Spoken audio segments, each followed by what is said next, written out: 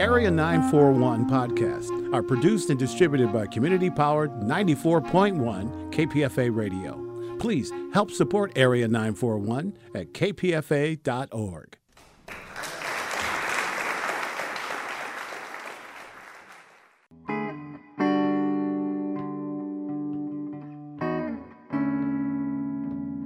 This is the Area 941 Radio Walensky podcast. I'm Richard Walensky, and we're talking about books, about theater, about film, about television, and from time to time, even about KPFA, Pacifica Radio. J.G. Ballard, who died in 2009 at the age of 78, was one of the greatest of all British speculative fiction writers and one of the main authors of the period known as the British New Wave. In novels such as The Crystal World and High Rise, and in short story collections like Vermilion Sands, he dissected our present world through looking at disaster scenarios. Two of his novels became well-known films. Crash was directed in 1996 by David Cronenberg, and his fictionalized memoir, Empire of the Sun, was turned into a film by Steven Spielberg and introduced a young actor named Christian Bale. On May 8, 1988, the Probabilities crew, Lawrence Davidson, Richard A. Lupoff, and myself, had a chance to sit down with J.G. Ballard while he was on tour for his novel, The Day of Creation. It turned into a career retrospective. Most of our interviews kind of start chronologically, and chronologically your life kind of begins with The Empire of the Sun. How much does the novel The Empire of the Sun relate to your actual growing up? It's a novel, but I call it semi-autobiographical. It's partly based on my own life. I was the same age as the boy in the book, the same name, lived in the same street, went to the same school. I was born in Shanghai in 1930, and I was there when the Japanese invaded China in 1937 and seized all of Shanghai except the international settlement. And I was there the day after Pearl Harbor when they seized the settlement itself and then began interning the Americans and British and Allied nationals in various camps around the city. And I was in the camp that I describe in the book. But there's a very important difference, and that is that unlike the boy in the book and the film, I wasn't alone. My parents were with me in the camp. So many of the experiences in the book are based on first-hand experiences of my own, but many are invented. It is a novel, and one's trying to reach an imaginative truth. How did you feel about the movie? I was very impressed by it. I thought it a very powerful and moving film. I thought it Spielberg's best film to date, and certainly his most adult film to date. A very downbeat, dark movie in many respects. I give more credit for not sentimentalizing the story and not taking any shortcuts. I had a lot of conversations on the set during the making of the film, and I was impressed by his seriousness. He described to me how he planned to film certain very difficult scenes in the book, and he didn't shy away from any of the difficulties. He faced them head on, and I thought the movie as a whole was tremendously good. Was that a real B-29 in the movie? I've got a feeling that that was a model. There are very few of these B-29s still flying around, and the bombing sequences were all filmed in Spain. And I think the B-29 was a model, but I'm not sure about that. The Mustangs were real. They were flown by a group of ex-British Red Arrows, RAF aerobatic pilots, among them a father and son team. When you were watching the film, did the camp look like the camp that you were in? Visually, no, because they couldn't get into the actual camp in Shanghai. They filmed in Shanghai, and they wanted to film on the site of the old camp, part of which still exists next to the airfield, which is now a Chinese military base. Because the concrete buildings that made up part of the camp and are still standing are now part of this military base. They wouldn't allow Spielberg to get onto it, so they decided to build a camp in Spain, which is a much smaller camp than ours. Our camp was pretty big. It held about 2,000 people. But what he did convey very well, I think, was the atmosphere in the camp. it had that look and that feel, even if the buildings weren't like that. There was one scene in the novel Empire of the Sun, which also occurs in the film, which I've had trouble trying to understand whether this was your childhood fantasy or a reality of some peculiar sort, and that is seeing the flash of the Hiroshima bomb. In fact, it was the Nagasaki bomb, which Nagasaki is a lot nearer, of course. It's about 400 miles away, largely across open water. In the book, I leave it open whether the boy has really seen the Nagasaki flash. Now, in my camp, there were a number of people, I remember, who claimed to have seen the flash and obviously thought they had done, because we knew nothing of the size of the atomic bombs that were dropped. Many people thought that they'd been dropped on Tokyo and that millions of people had been killed by them. So it's probable that no one really saw the flash. 400 miles is a long way. I think in the Nevada tests, well, carried out to this day, I believe, but certainly in the 60s and 70s, people could see the Nevada test flashes from a distance of about 40 or 50 miles. But those were I imagine, at night. It's hard to believe that 400 miles, that they could have seen the flash over 400 miles. I leave it open. And I think it's really left open in the movie, too. There was a lot of bombing going on, and the skies were lit with flashes from the B-29 raids, and people probably confused the two, and I leave it open. One other question about Empire of the Sun. You have a combination of civilian internees and prisoners of war more or less intermixed in the same camp. Was this historical? In my book, I don't. In my book, it's an all-civilian. I don't think there are any military personnel in the camp in my book. I didn't intend that. Well, perhaps I was confused. In the movie, they did mix military personnel in there, and I was really startled when I saw that. In the book, I describe a group of about 30 American merchant seamen. I describe them as merchant seamen who were in the camp. There was a group of about 30 American merchant seamen taken off an American liner. And as far as I remember in the movie, Malkovich and the others, the Americans in the camp, are intended to be American civilians. I may be wrong there, but I wasn't aware that they were meant to be military personnel. There weren't any military personnel in the camp. You first went to Britain in 1946 and studied medicine at, I believe, King's College at Cambridge.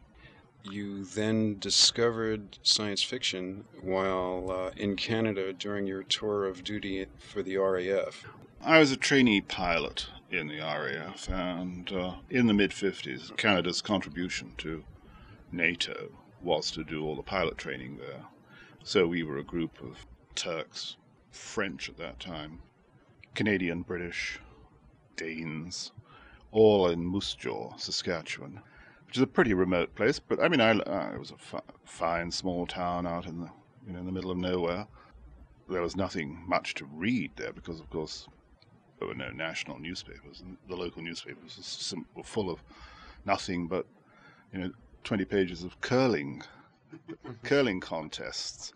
Contained no international news whatever. So, I mean, even something like Time magazine was regarded as wildly highbrow. It was difficult to get hold of that. So, my eyes started drifting along the racks of magazines in the bus depot, and I noticed these science fiction magazines, and I noticed that this was the heyday, of course, of the post-war SF boom. There was then there must have been 20 to 30 American magazines, and at the time I think there was something like half a dozen British magazines. The stories were a lot less lurid than the covers of the magazines suggested. I mean, the covers would show, half-naked women, being seized by giant robots or tentacled creatures from outer space. Inside there were these serious stories about the here and now. People nowadays, when they think of science fiction, they think of fantasy, which really dominates SF now. Then it was much more realistic in its approach. And writers of the time, Frederick Pohl, Theodore Sturgeon, Robert Sheckley, Bradbury, were writing about the world of the 50s, and they were writing about change as it was taking place in the post-war world, increasingly dominated by advertising and TV, by computers, by the first jet travel. And I thought, this literature has a rich potential. And it also shared something in common with surrealism, which I admired tremendously. I was interested in the way the surrealists tapped the unconscious and hidden forces that were in the landscape of our lives then. Well, I put two and two together, and I thought, well, I wanted to become a writer. When I went back to England, I thought hard and decided to write science fiction, which I did. After leaving Cambridge, your first writing jobs were writing advertising copy and polishing movie scripts? I did work for an advertising agency briefly. I remember I wrote one or two lemon juice commercials. That seems a very, very long time ago. Then I worked for a small scientific film company called Film Surveys Limited that was run by a doctor in London.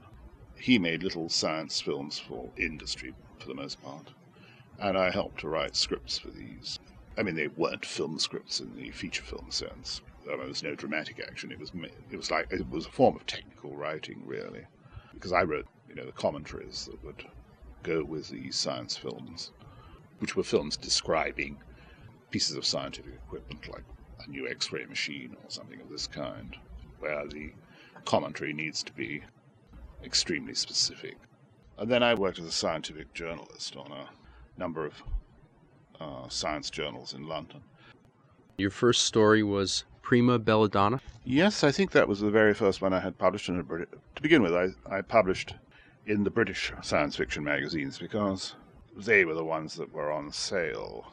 I mean, too many of the American magazines appeared erratically. I mean, most of them seemed to come into the country wrapped around machinery.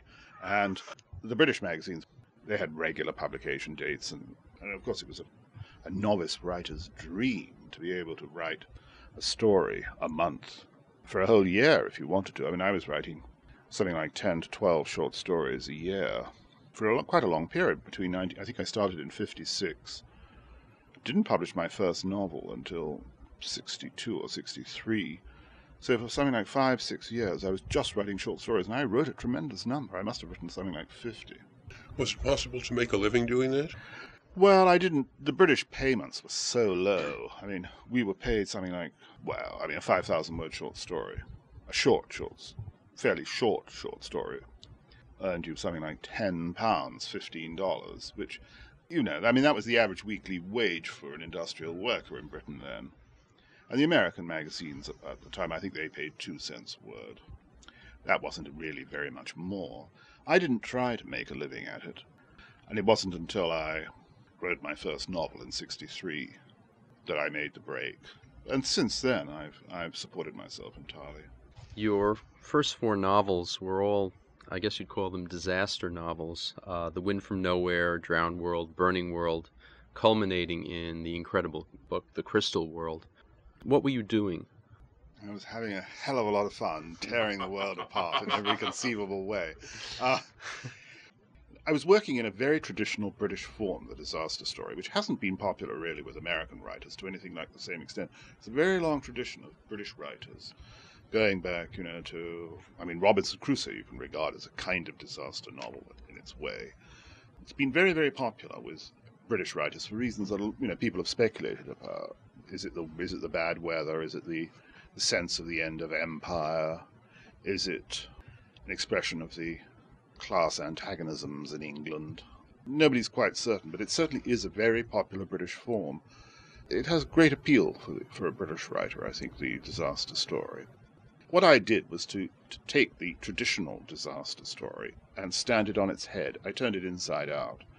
Far from hating and fearing the disaster that was taking place, my characters embraced, they rushed towards the disaster and allowed it to engulf them, because they saw the particular disaster as the equivalent, almost, of the psychological changes taking place within their own minds.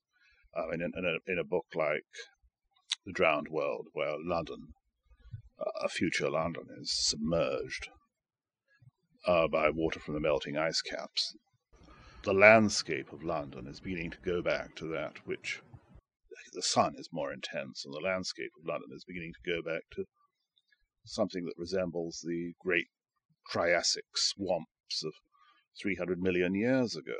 And the central character feels himself drawn back into his own ancient biological past, literally moving down his own spinal column to a more simple and primitive world, but one which, of course, threatens to dissolve him completely. I mean, when you return to the primeval soup, you're one of the soup's ingredients. You cease to have any identity of your own, but he was willing to embrace this because he felt the external changes that were taking place in the landscape matched the internal changes taking place within his own psyche, and this was true of the crystal world in the same way. The hero there finds himself in a jeweled, crystallizing forest that seems to stand outside time. Time has stopped, and everything has become a more intense and a more vivid version of itself. And all those disaster stories of mine are in a sense, about time past in the case of the drowned world, time future in the case of the burning world, or the drought as it was called in England, where the desert represents the future of the planet, and a world without time, or an infinite present, if you like, in the crystal world. And I was interested in the psychology of these landscapes. The crystal world it bears a resemblance, in my mind at least, to Ice 9 in Vonnegut. Had you read the Vonnegut by then? Or No, I haven't. I hadn't read it. When was that published? Cat's Cradle? I guess late 50s or early 60s. No, I hadn't read it, actually. Haven't read it to this day. Crystal World takes place in Africa, as does your latest novel, Day of Creation. Had you been to Africa? Had you lived in Africa? I've been to Egypt, and I've seen the influence of the Nile on the Egyptian desert, which is not too far from where the Day of Creation is set. I've never been to Africa south of the Sahara, but I describe in the Day of Creation an imaginary country, in fact, which lies roughly between the Central African Republic, Bokassa's impoverished kingdom, and Chad and the Sudan on the southern edges of the Sahara, which in the book is being overwhelmed by the southward advance of the desert. Seeing the Nile and the effects of water on the desert probably gave me the inspiration for this new book. Crystal World is also about a journey up a river. Was it intentional to have the two stories kind of take opposite tacks? In one, the world is being created, and the other, the world's being destroyed. It almost feels like the same river in certain respects. Yes, well, I suppose it's a river that flows out of my own head. I wasn't really thinking of the Crystal World, which I wrote a very, very long time ago and haven't read since I wrote it, nearly 25 years ago. A river is such an archetypal element in our imaginations. I mean, along with mountains, deserts, jungles, beaches. I mean, these are the sea. These are great mythic entities that have, run through the human imagination for thousands of years, and myths involving rivers have continued to touch the human imagination since the earliest days. I mean, in my case, of course, my central character, the hero of the book, actually creates the river that he sails up. The river is his own invention, even to the extent that he believes that the river is flowing out of his own head in some way, that it's part of his own bloodstream. He's convinced, for example, that he can't drown in this river because it is part of his own bloodstream. So it's a very special kind of voyage. If one takes The Day of Creation literally, it is a science fiction novel about this giant aquifer beneath the continent of Africa and the impact of gaining access to the water. How would you feel about a reader placing that kind of matrix on the book, and how do you feel about it? Well, I wouldn't really see it myself as a science fiction story, because it's so much within the realms of the everyday. Soon after the book came out in England, someone told me there that they'd seen a documentary about some Russians in a helicopter searching a desert waste in eastern Siberia for a river that was reported to have sprung into existence. And new rivers are constantly appearing on the surface of the planet. The Huanghe, one of the three greatest rivers in China, changed its course, I think sometime in the 1920s, and now exits from the sea somewhere, something like 300 or 400 miles south of its original exit point. So there's nothing in any way far-fetched about the idea of a new river appearing. So the book can be taken literally as a realistic story. I don't mind a science fiction perspective. I mean, the real story is about the relationship between the hero, this young British doctor who thinks he's invented the river, and the Great Waterway itself. It's a psychological story of a man's quest for whatever reality lies inside his own head. I'd like to go back a few years to the days of, I guess, New Worlds and Michael Moorcock. How did you meet up with Mike Moorcock and become the leading proponent in many ways of what is considered the new wave of science fiction? Moorcock and I, both independently, were writing for New Worlds when it was edited by its founder-editor, Ted Carnell, who in the 50s published most of the British writers for the first time. Moorcock, myself, Brian Aldiss, and John Brunner, and a number of others. And I met Michael Moorcock, I think, in 1961 or 62, when Carnell was about to give up his editorship. Mike Moorcock and I became very close friends, and we shared a lot of ideas in common about the future direction of science fiction. We felt that, and I strongly felt this ever since I began writing in 1956, that the science fiction of the 40s and 50s had exhausted its potential, that it was already beginning to imitate itself, and that its ideas had begun to fossilize a little. I'd noticed this when I moved from the comparative freedom of subject matter that I found when I was writing for the British magazines and tried to sell my stories to the American magazines. I soon noticed that the stories of mine, including many that have been endlessly anthologized by American editors, stories like The Terminal Beach and various others, which don't seem in the least revolutionary now, were rejected by American editors.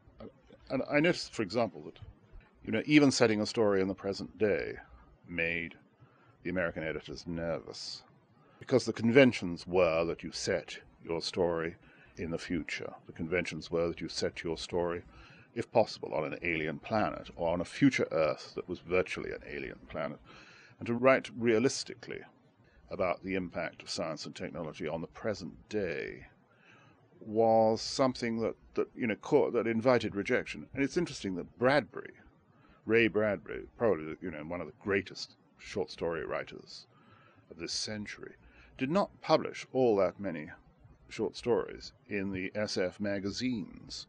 And of course a lot of his fiction was set in the present day or the near present day. So anyway, Moorcock and I felt that the conventions of SF, of American SF, had largely been exhausted, and it was becoming too self-referential.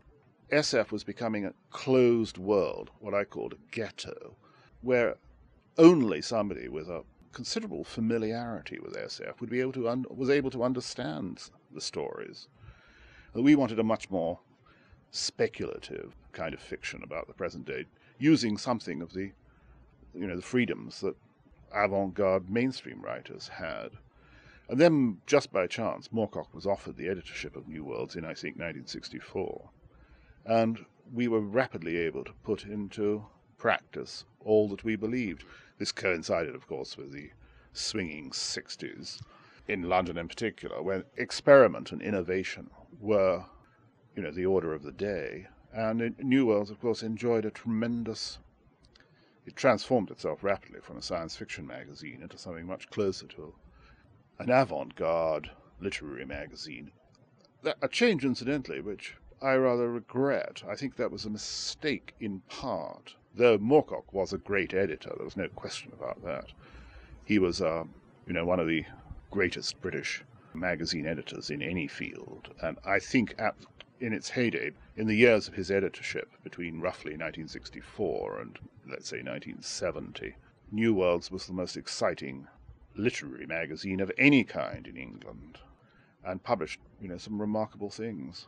Why do you think, even though to some degree the New Wave trickled over to America, and the concept of science fiction as purely speculative, both in terms of content and form, didn't really catch on in the United States?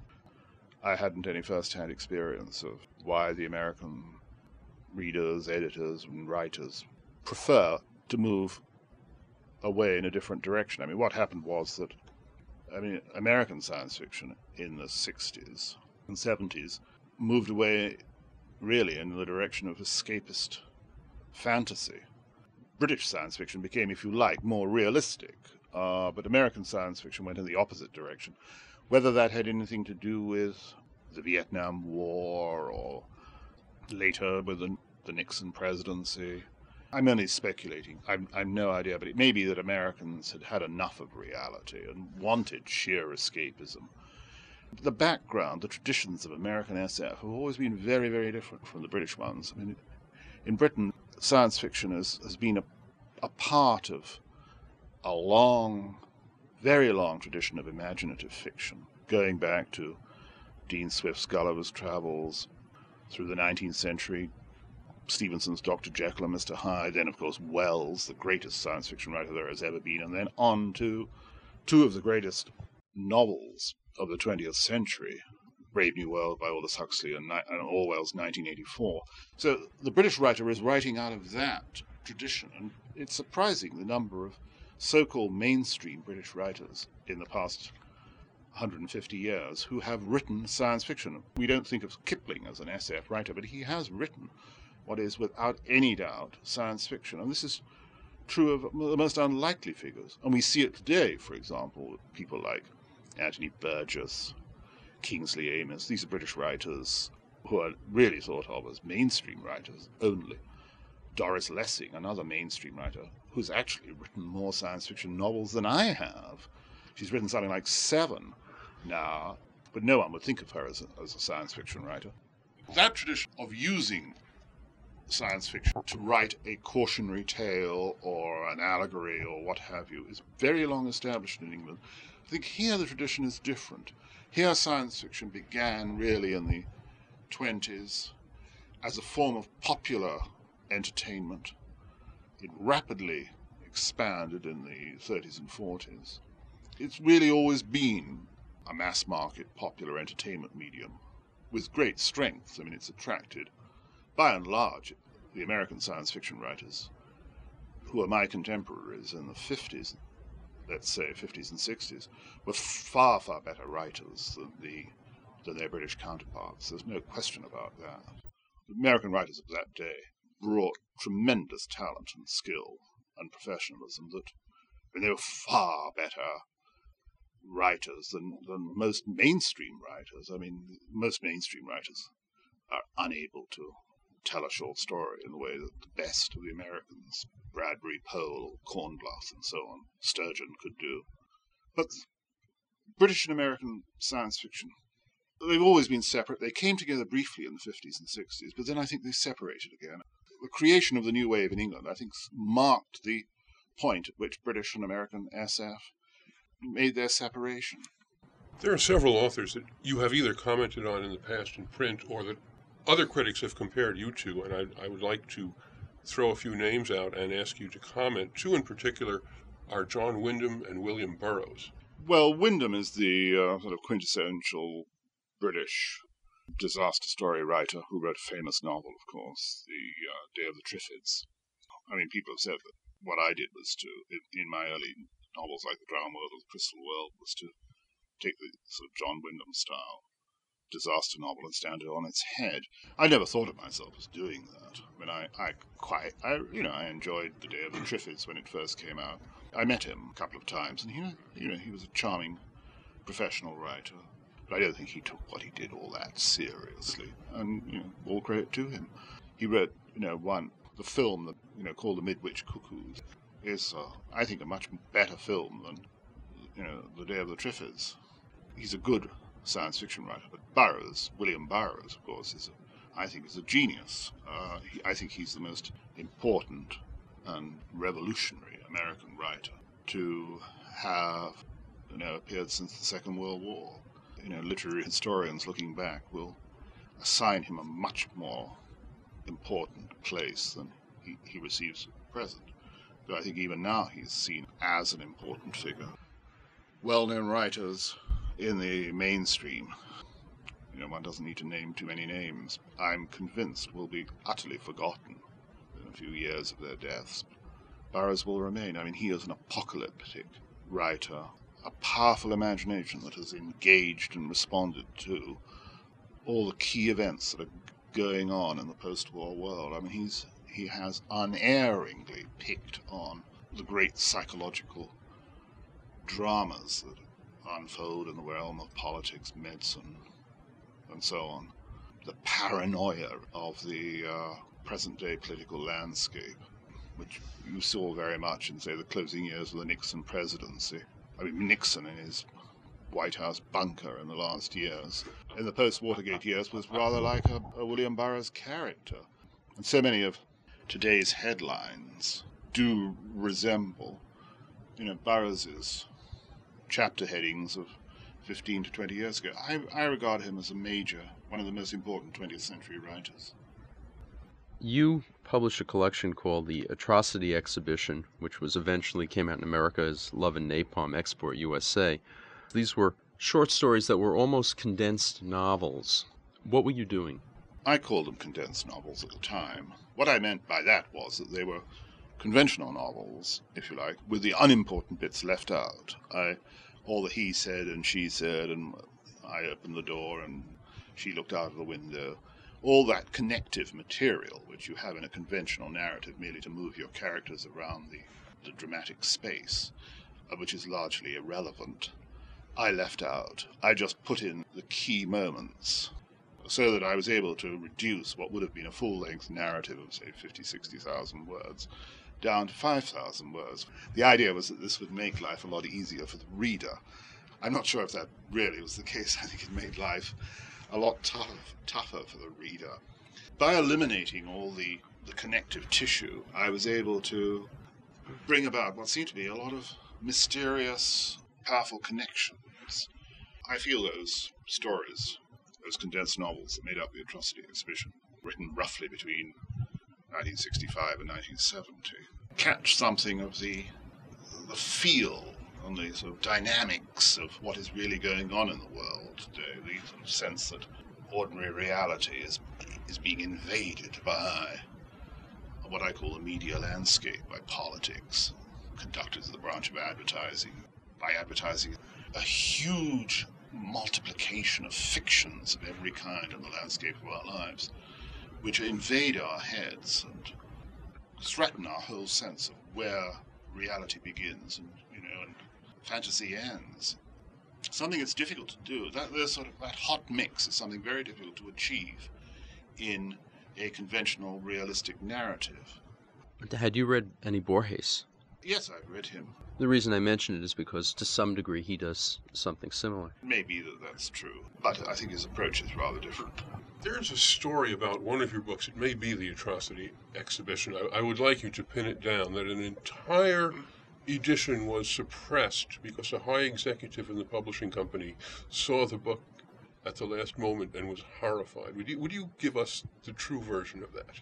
Yes, the book, The Atrocity Exhibition, was made up of these pieces that I was writing in Michael Moorcock's New Worlds and various other similar magazines in the late 60s, and I got to know an editor then working for Doubleday called Larry Ashmead, and he suggested to me that I might like to publish them in book form. I agreed, and he commissioned some fine illustrations from a British artist who's now very well known as a children's illustrator, Michael Foreman. And the book was in due course published by Doubleday under the title The Atrocity Exhibition, I gather that something like every Thursday in the Doubleday building, some lad is given the job of wheeling around a trolley loaded with the latest Doubleday books. And Nelson Doubleday was apparently in his office one lunch hour and picked up the Atrocity Exhibition. Leafing through it, saw the title of the short story about Ronald Reagan. Larry Ashmead, who'd commissioned the book, was out to lunch, carrying a few copies which he planned to send to reviewers and myself. And when he got back from lunch, the order had gone out to pulp the entire edition. So only a few, something like half a dozen copies of the book still survive, of which I have one. Anyway, the book was subsequently published by Grove Press under a title which is the title of one of the pieces in the book, which I thought was the wrong title. But Love on Napalm Export USA struck me as the wrong title for the book. That's the story. It's a wonderful story. I wish I had a copy of that. Do you know what they're worth these days? The last time I saw a price quoted, which was about 10 years ago, they were then going, a single copy cost something like $1,000, and I dare say the price is higher now, which is more than I, of course, received as an advance for the book itself. But I was philosophical about that. I'd like to backtrack a little bit. You mentioned your earlier stories were published by John Connell. What was he like as an editor? Did he give you any feedback? Just how you felt about writing for him? I thought he was a great editor. He was tremendously encouraging to me, and he published all my early fiction. I mean, by the time Moorcock took over in something like 1964, by that time I had been published by Carnell something like 7 or 8 years, and had written the equivalent of 4 or 5 volumes of short stories, I should think, in that time. And he gave me complete freedom. He never once turned down a story of mine. And he suggested remarkably few changes in that period, scarcely any at all. He very much wanted to reach a wider audience, because the science fiction readership in England was too small, really, to sustain the magazines.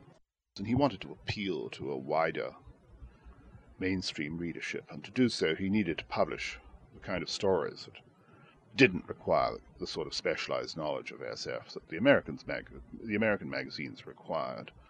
It so happened that my more open approach, I mean, I also wanted to get away from what I saw as the fossilizing conventions of 50s SF, which meant that, of course, I'd met the right editor, bearing in mind that he was working by and large with writers who were not nearly as good as their American counterparts.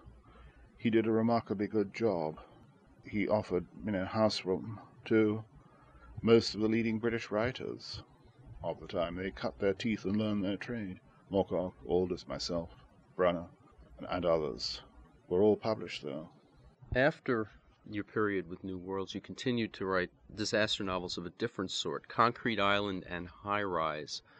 You were moving away from science fiction, but maintaining the disaster tradition.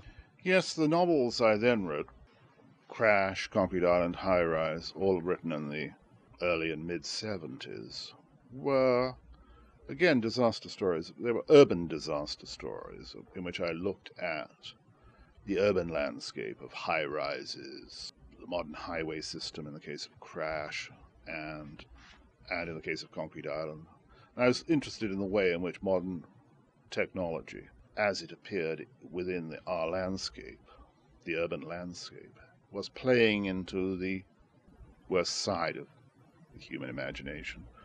Already the first, big post-war tower blocks were being, vandalized by the people living in them. Already urban planners had realized that, modern highway systems, which they'd built after the war, are these great modern urban housing projects, which they'd built after the war, were proving a social disaster. That people simply wouldn't live in these big blocks, except at an enormous psychological cost. I think the first of these great blocks were these big municipal high-rise complexes were being demolished simply because they weren't viable structures. And I was very interested in the way that modern technology had created the possibilities of, a new kind of hell. But it was a hell that some people clearly enjoyed living in, because not everybody, people might vandalize these blocks, but they had a good time doing so.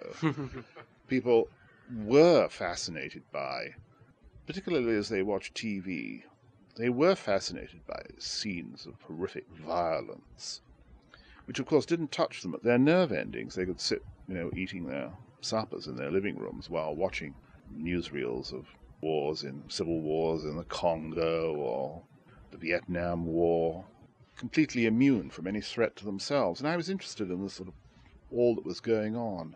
Those three novels in particular were attempts to identify the peculiar psychology at work in this landscape of violence.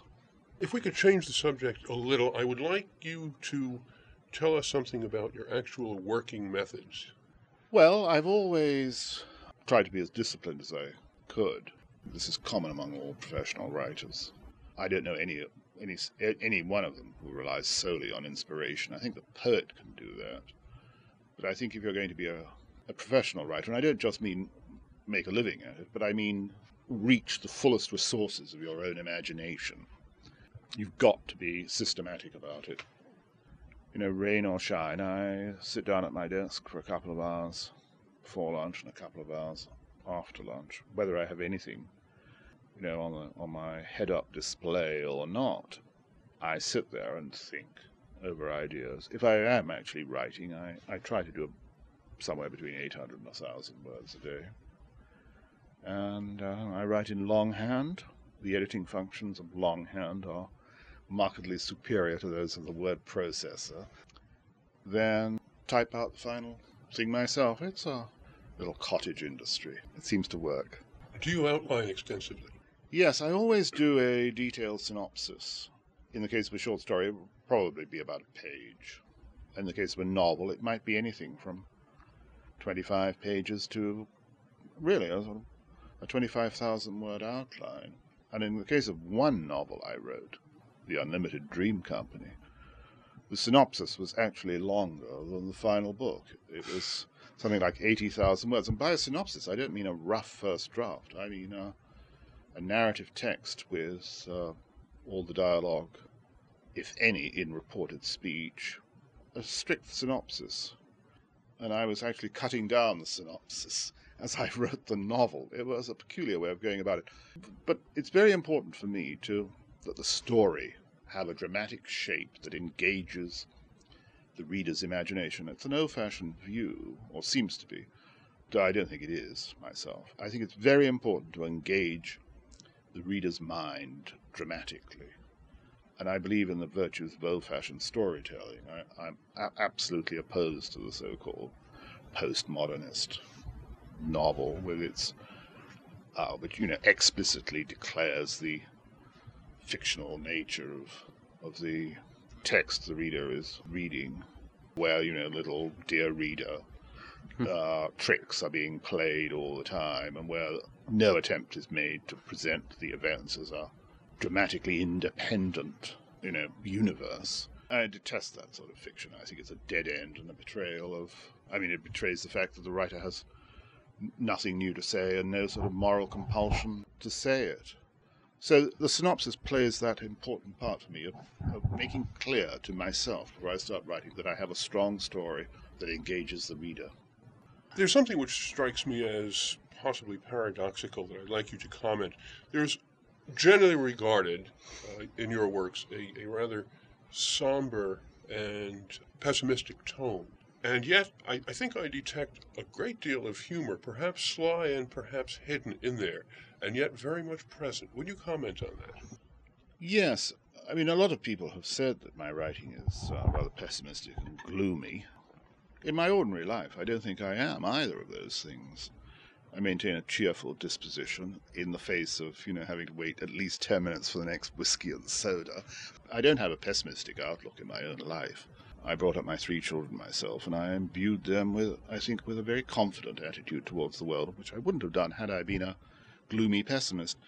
I think that if you're writing in the cautionary mode, which is basically what all science fiction writers are, you cannot help but appear to be a little dark and wary. The science fiction writer is in the position of somebody who is putting up a road sign saying dangerous bends ahead. That doesn't make him a pessimist. Nobody puts up a road sign saying, sometimes they do, beautiful scenic view. It's the warning signs that we see along highways for our own safety, and the science fiction writer writing in a cautionary mode does tend to stress the negative aspects. I think in my writing there is a lot of humor, but it's of a very deadpan kind. I think if the reader is prepared to look for it, a lot of that ironic, deadpan humor is present. One final question. Day of Creation recently came out. Do you have anything in the works for after that? I've got an idea that is circling around inside my head like a fly, but it hasn't yet come to rest, and so I can't really say that I've got anything solid yet. After the interview was recorded, Ballard went on to write 7 more novels before he died in 2009. An autobiography, Miracles of Life, was published in 2008. My co-interviewers were Lawrence Davidson and Richard A. Lupoff. To listen to more of these interviews, go to my website, bookwaves.com, or find the Bookwaves and Arts Waves podcasts at kpfa.org. Or you can subscribe to both podcasts via iTunes. Until next time, I'm Richard Walensky on the Area 941 Radio Walensky podcast.